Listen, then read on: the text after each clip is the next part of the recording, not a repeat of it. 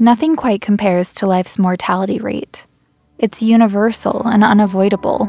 Its forms are as varied as the people it claims, but despite its ubiquity, the idea of dying can be uncomfortable, frightening, and taboo, perhaps because of the unknowns that surround it. When will you die? How? What will it feel like? Will your life have been what you wanted it to be? What will happen to those you love when you're gone? And of course, what, if anything, happens after?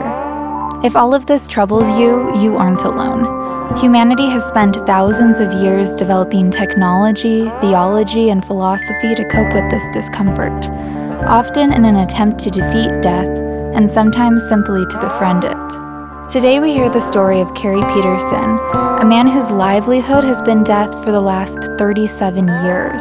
Carey is in charge of the body donor program at the University of Utah, but his familiarity with death and dying in no way means that he is at ease with it. Just a quick disclaimer, this story includes some profanity. If that bothers you or you're listening with young kids, we want to warn you from the outset. One last thing, we spoke with Carey in his office just off of the anatomy lab at the University of Utah, and it was a little echoey in there. You'll also hear some squeaks, and when you do, just visualize Carey with his hands behind his head, relaxing back in his swivel chair as he recounts his life. I dare you not to smile as you listen.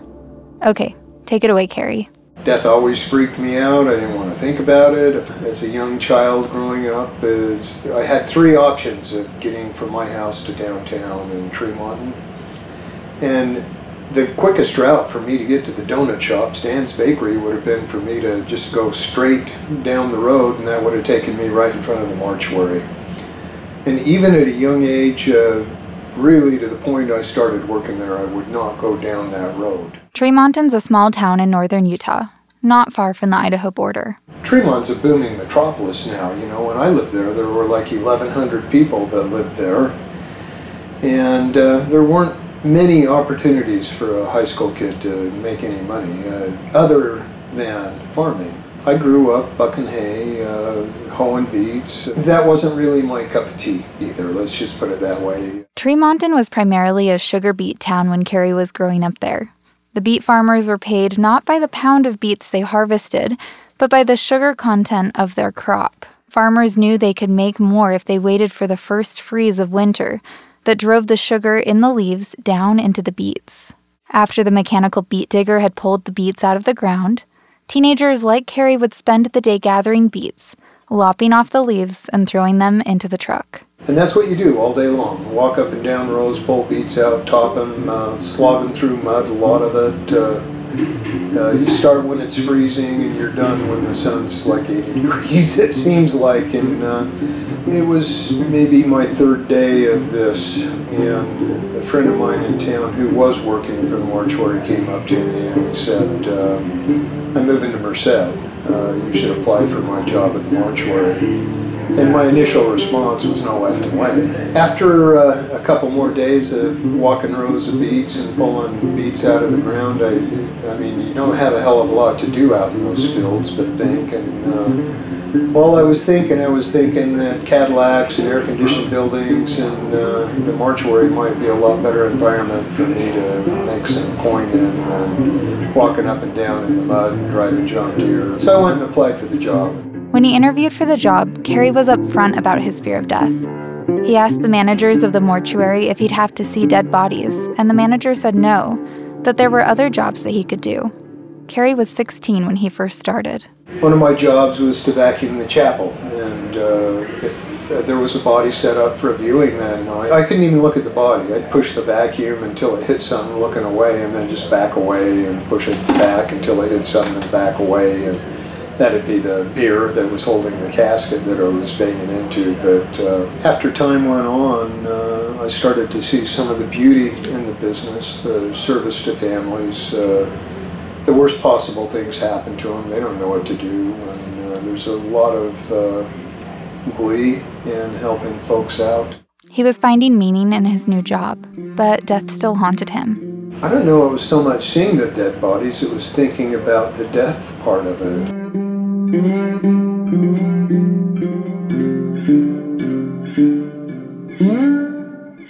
I'm not well adjusted to the whole thing. I grew up around people that had a testimony that God existed, that there was an afterlife, that I wanted that knowledge, but I was always skeptical. I mean, I didn't just digest that stuff. Maybe there's sociology that goes with that. My mom minored in astronomy, and I grew up looking at stars, knowing how old the universe was. I had some serious questions about what people thought happened. And I'm not comfortable with the notion that when you die everything ends.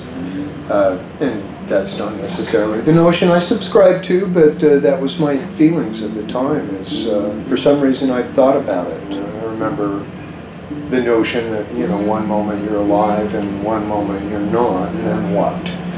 And it's and then what? It wasn't the looking at dead bodies, it was you look at dead bodies and then I thought, and then what?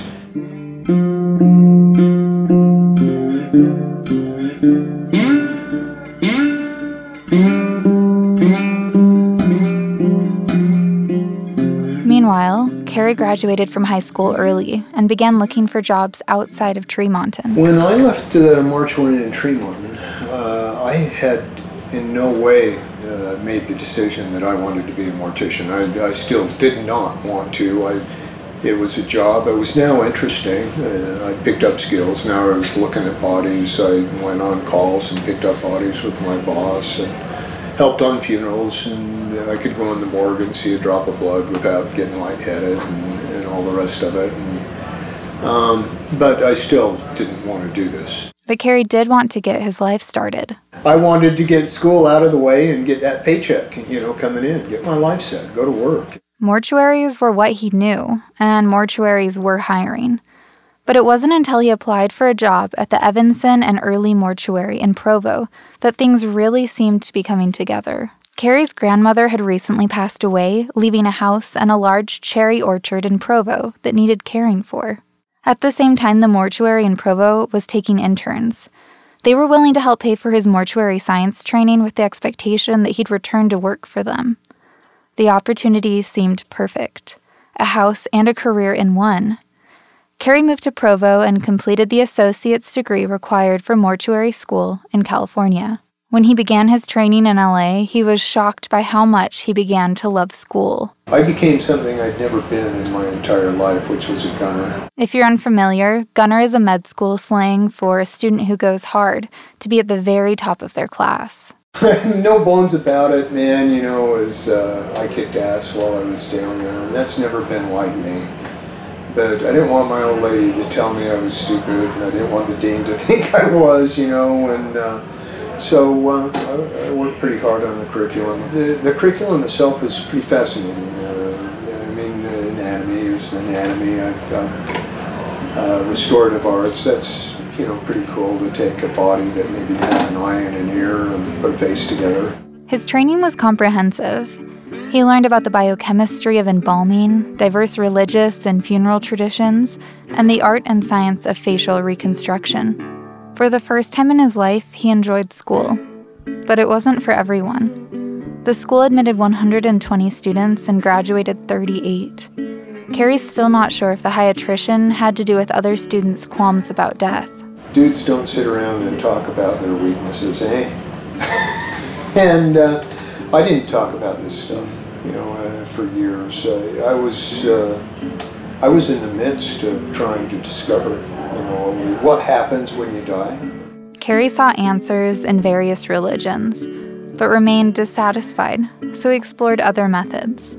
You realize this is like the 70s and Los Angeles, and so I went off to OBEs, like, man, if you can get out of your body and see shit, then that proves you got some sort of a soul, and so regressive hypnosis, those were advantages I took of Los Angeles because the freak show was down there and there was plenty of access for it. There are so many different things, so many different avenues. Does the soul have weight? People have tried to weigh bodies. I'm obviously not the only person that's tried to figure this soul crap out because there's a lot of people that have tried to study this with testing. different kinds of testing, And so in California, man, like I said, the freak show's there. I was in on every little bit of it I could suck up while I was there. And frankly, at one point in my life, I thought that perhaps on Earth there were people that had souls, and then there were people that were facilitators. And oddly, I became comfortable with that. Okay, all these people know they have a soul. I have no freaking clue, and I've been looking for years, and so I must be a facilitator. The people that believe they have souls, and I'm just down there as a machine, as a biological infarct of cosmic development, that got me through it for a long time. Kerry had now completed his training and returned to Provo with his wife, to a house and a job. It was a bitchin' situation. At least at first. Provo is not my kind of place. I never assimilated into the community down there. You have your exceptionally righteous folks, and there's an awful lot of those. And then you have a counterculture. He couldn't find a happy medium between those extremes. As Kerry admits, Provo's grown a lot since the 80s, but 30 years ago, Kerry found it intolerable. The counterculture was a little bit more quite a bit more counter than I was, because they couldn't stand the culture, and the culture itself was not my kind of people. He and his wife began looking into jobs outside of Provo. Funeral directors were in high demand in those days, and so Kerry could choose just about anywhere in the country to work. In their search, his wife, who worked in real estate management, was offered her dream job just to the north in Salt Lake City. So there they went. And that's where Kerry found a position that fit his personality a little better. That was a great gig. The best friends I've made since high school to this day have been the owners of the mortuary down there, one step now. But I really enjoyed working there. Despite the great work environment, the work began to wear on him again. The issue I had was the business itself and not who I was working for. It was the money. A lot of the people that we dealt with didn't have the same kind of money that I was used to folks having. And people would come in, and I was making funeral arrangements, and they'd run up a tab, as you go through services and merchandise, and I'd look at them and I'd say, "You'd run up a $5,000 bill, how do you plan on paying for this?" Day after day I'd watch the blood drain out of their faces, and you knew they didn't have a pot to piss in or a window to throw it out of. And they'd come up with money and bury their loved ones, but that being a component of my job, and it always had been, but for some reason it really started eating at me. His coworkers told him to try and separate work from personal life. But for Kerry, that was impossible. I don't have this wall. I don't walk away from work and work is gone. I cannot do that. I've tried to do that. No, leave that at work. Fuck. Hell no. It's like, who can do that? And so that stuff would go home. Why are you so melancholy tonight, and you don't want to crimp anybody else's mirth with, what's crimping your mirth. And eventually I just needed to do something else with my license. One day, one of Kerry's friends at the mortuary delivered a body up to the University of Utah Med School as part of the med school's donor program. He came back and he said, while I was thinking about leaving, and he said, "Man, the guy running that program must be 1,000,000 years old." And I keyed on that, and I called the program up the next day or maybe a couple of days later, and after I chewed on it a little bit, and they said, "Yeah, funny thing is, he announced a couple of weeks ago that he's going to retire in X months or whatever it was." And so I knew about this job before anybody else in the world that this job was coming open. Kerry pounced. The job was his before it was even posted. When he started, the donor program had not yet been formalized, even though the university had been accepting bodies from donors since the early 1900s. Before Kerry arrived, the university would get calls from families around Utah and the Intermountain area, and then head out with a U-Haul picking up the bodies, a bit too close to Monty Python for Kerry's liking. Even when I started here, this place didn't have a donor program. It didn't have a phone number. It didn't have professional literature. It didn't have a mission. It was a place that accepted bodies, and it didn't serve families. And the bodies came in, somebody did the paperwork, and students, decided the bodies got cremated, and that was it. Clearly, there was a lot that needed to be done, but for Kerry, it was a perfect fit. It allowed him to use his skill, and since donors had their funeral expenses covered, he no longer had to hand over massive bills to families. Another thing I liked about this is that it wasn't doing what it was supposed to be doing. I didn't know what a donor program did, but I quickly learned that this wasn't it. Kerry's training as a funeral director had taught him that the number one priority should be families. Acquiring the bodies and teaching the students were important, but meant little if the wishes of the donor and the family were not respected.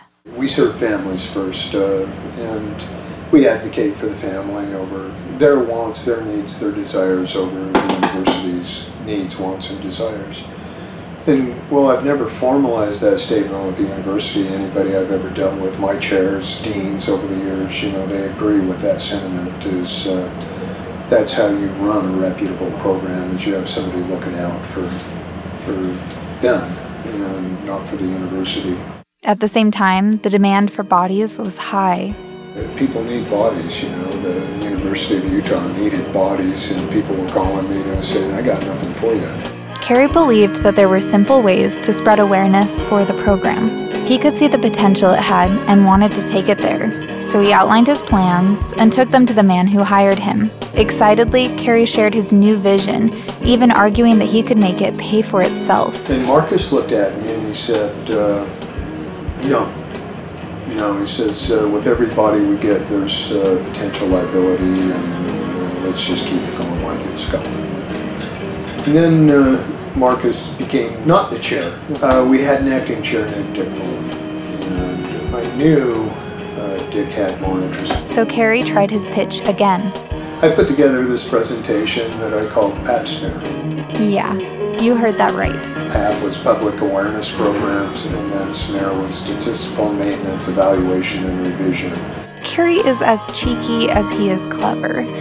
Basically, Kerry told Mullen that the body donor program could stay on its current course, bleeding the university of money, or they could get their act together and become a program that could sustain itself, both financially and by meeting the state's growing demand for cadavers. He pointed out simple changes to make donation more accessible. It behooves one to have a phone number. At the time, the program didn't have one. They'd have to call the university. I want to donate my body. Well, let me transfer you to the hospital. Let's try pathology. Well, let's try, and the fact that we had 40 donors a year when I started was a freaking miracle.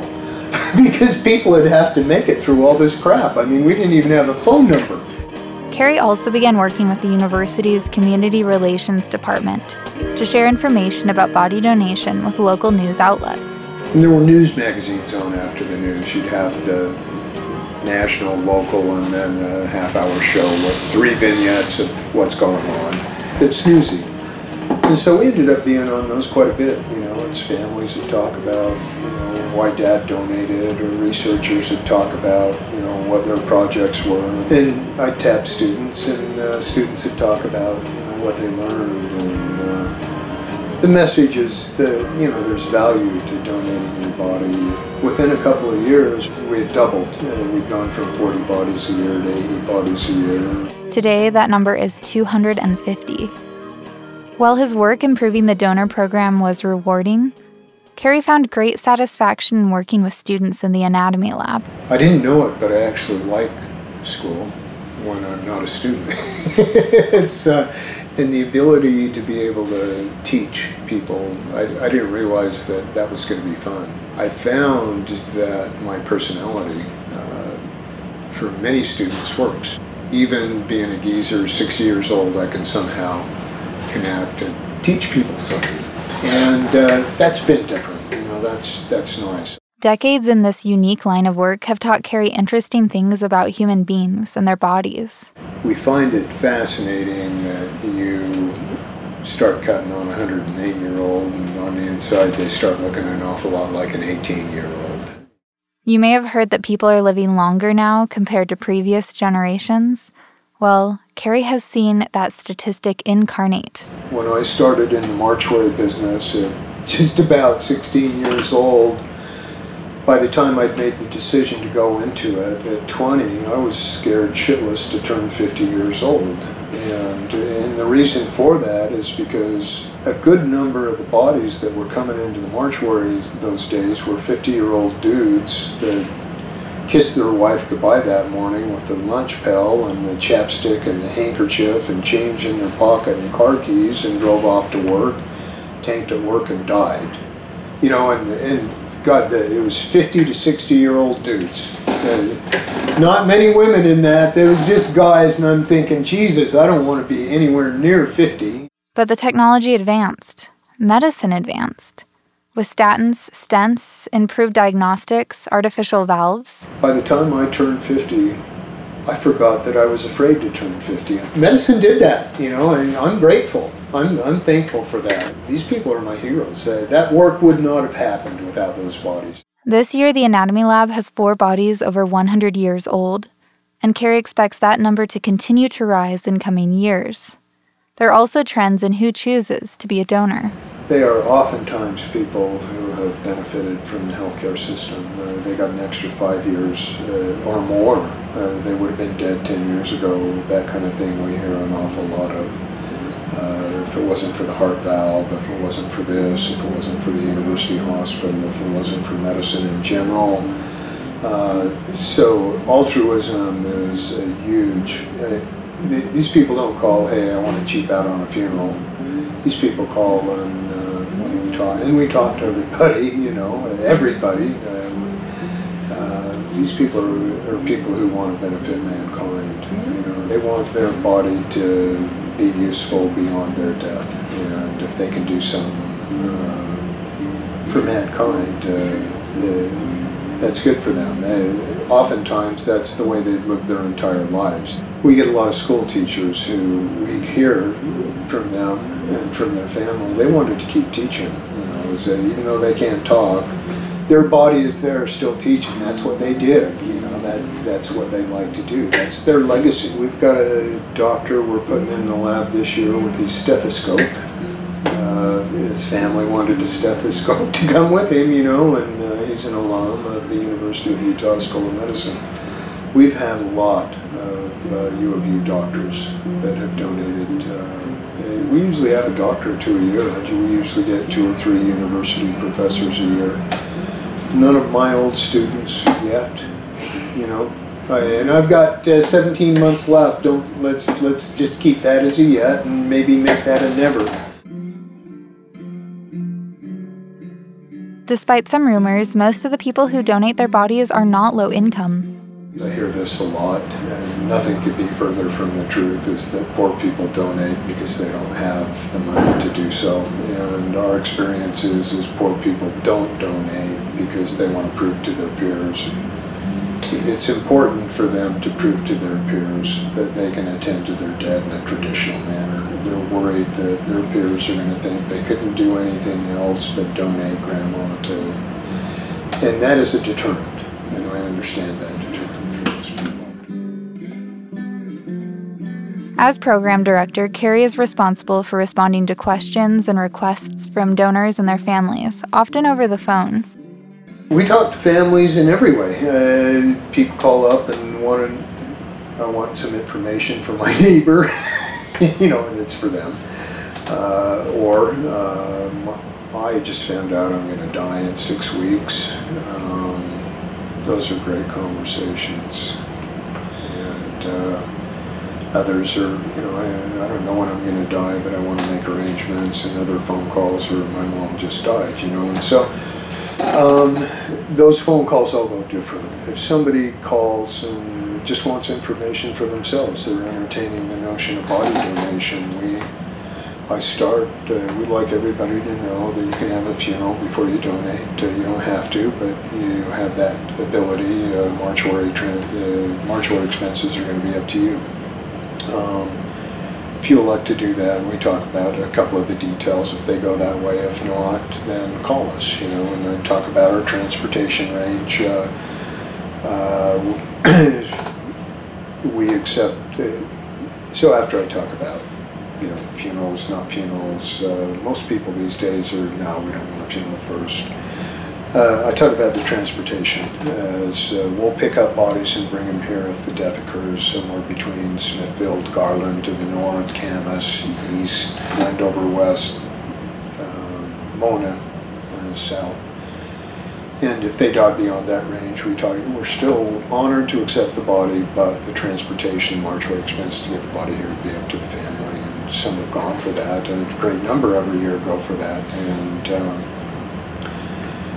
after the transportation, I tell them what we do, what they could expect. A good deal of what we do is, that's what I hope we do, is comfort the families, and part of that comfort is letting them know that this gift is appreciated, that it's respected.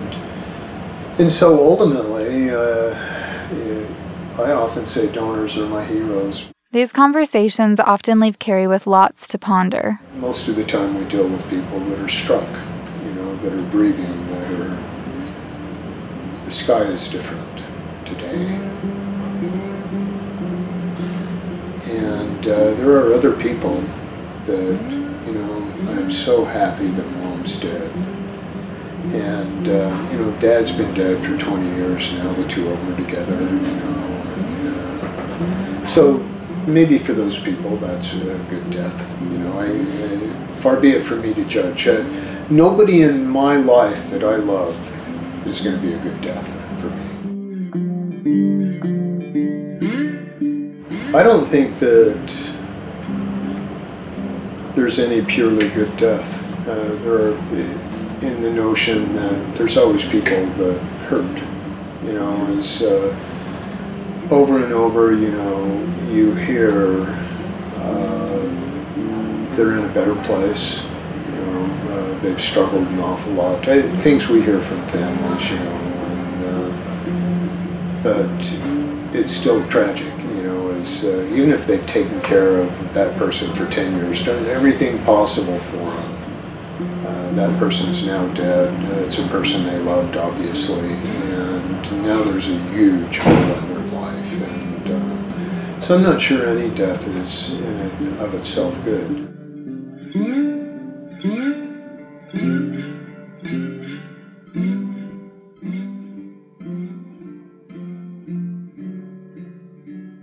Kerry's now a mortuary veteran. But after all of those years, that pit in his stomach he felt walking past the funeral home as a kid hasn't fully left him.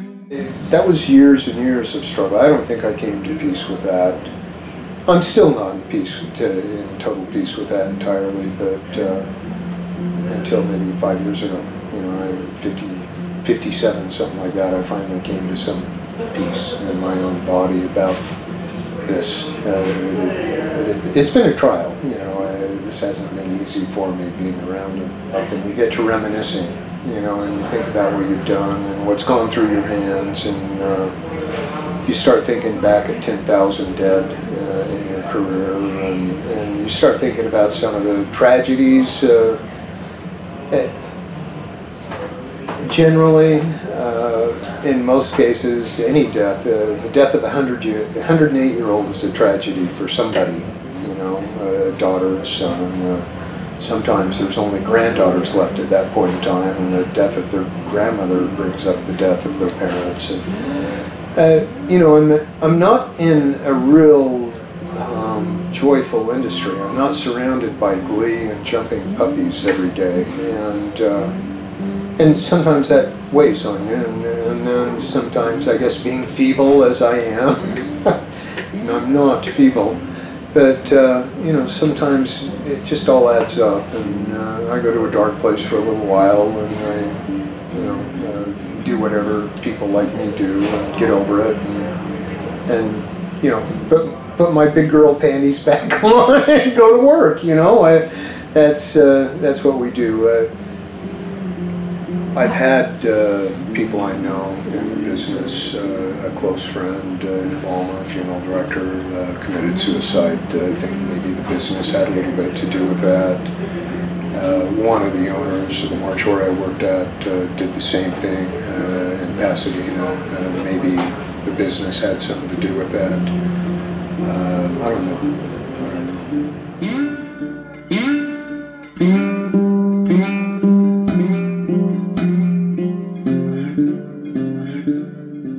He still hasn't found the reassurance he yearned for in his search for the soul. But working for the Body program, Kerry has found some glimmers of the beauty in death. I've been a mortician for a long time. We've dug up disinterred bodies that have been buried. I've witnessed thousands of cremations and haven't quite seen this chemical dissolving thing happen yet, but no issue with that kind of thing either. But there's nothing magical that happens.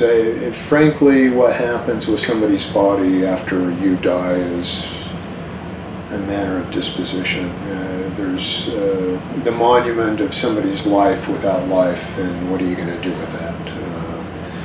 Putting it in the ground is not, none of the options are beautiful,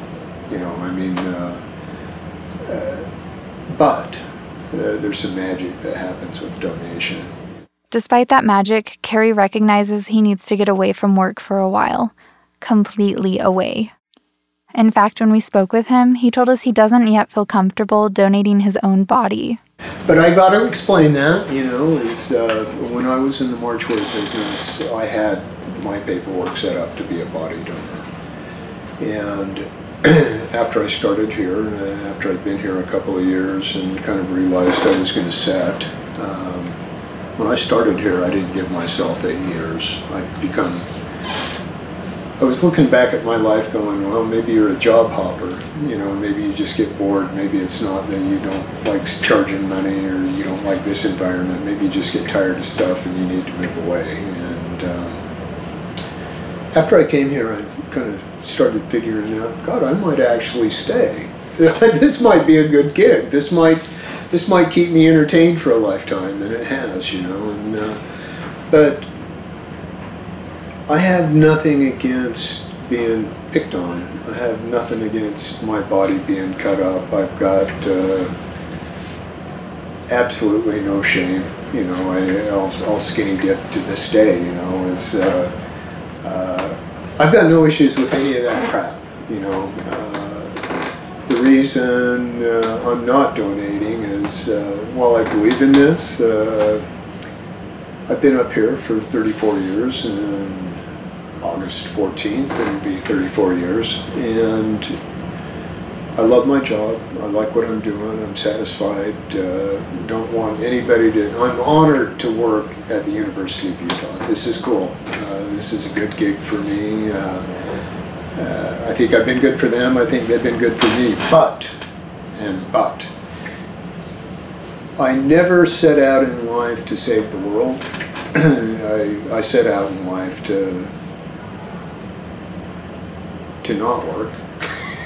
That was my goal, is to not work, to get to that point as fast as I could. And every morning my alarm goes off at 5:15. And I do not pirouette to the coffee pot and go, whoopee, another work day, I'm going to go save the world. I go, shit, it's another work day. I drag my ass out of bed, sit in dread having to leave the house while I'm downing enough coffee to keep my eyes open, commute, flip the bird at people that cut me off, and get up here, and enjoy my work day for the most part. But I've done that every day for the last, 34, 35 years, and so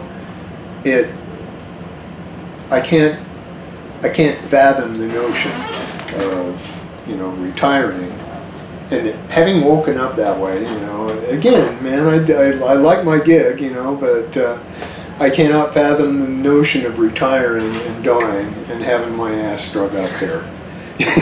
One more time. I need some new scenery. I need to get away from this place for a little bit. I love it, but enough's enough kind of thing. I really need to get my head straight. I need to get away from death. Carrie's wish for his upcoming retirement is to forget about death for a little bit. I'd get those thoughts about death and I'd go, no, I don't have to think about that. It's kind of like trying to fall asleep on Christmas Eve, or what happens if I don't breathe, if I forget to take a breath, kind of thing. It's I need to come up for air. I need to forget that I'm going to die. I can't walk in to the door of work and be surrounded by 100 bodies and not think, one of these days, you cannot deny death. You can't forget about it in this business. It's there with you. It's over your shoulder. It's there day by day. Different things bug you at different times. People younger than you who just tanked for no reason. Life is cruel sometimes. It's beautiful, but I just want to have a life without death. I actually want to. I'd like to go to a point where at the end of a month I went, wow, I went through the whole month and I didn't even think about dying or death or dead bodies one day. And I haven't had one day in 47 years. Whatever issue I have, if I had my life to live all over again, I wouldn't take a different turn. I'd do what I've done all over again. It's not like I'm regretting anything. It's just, hey, we all have our cross to bear, and I guess that was mine.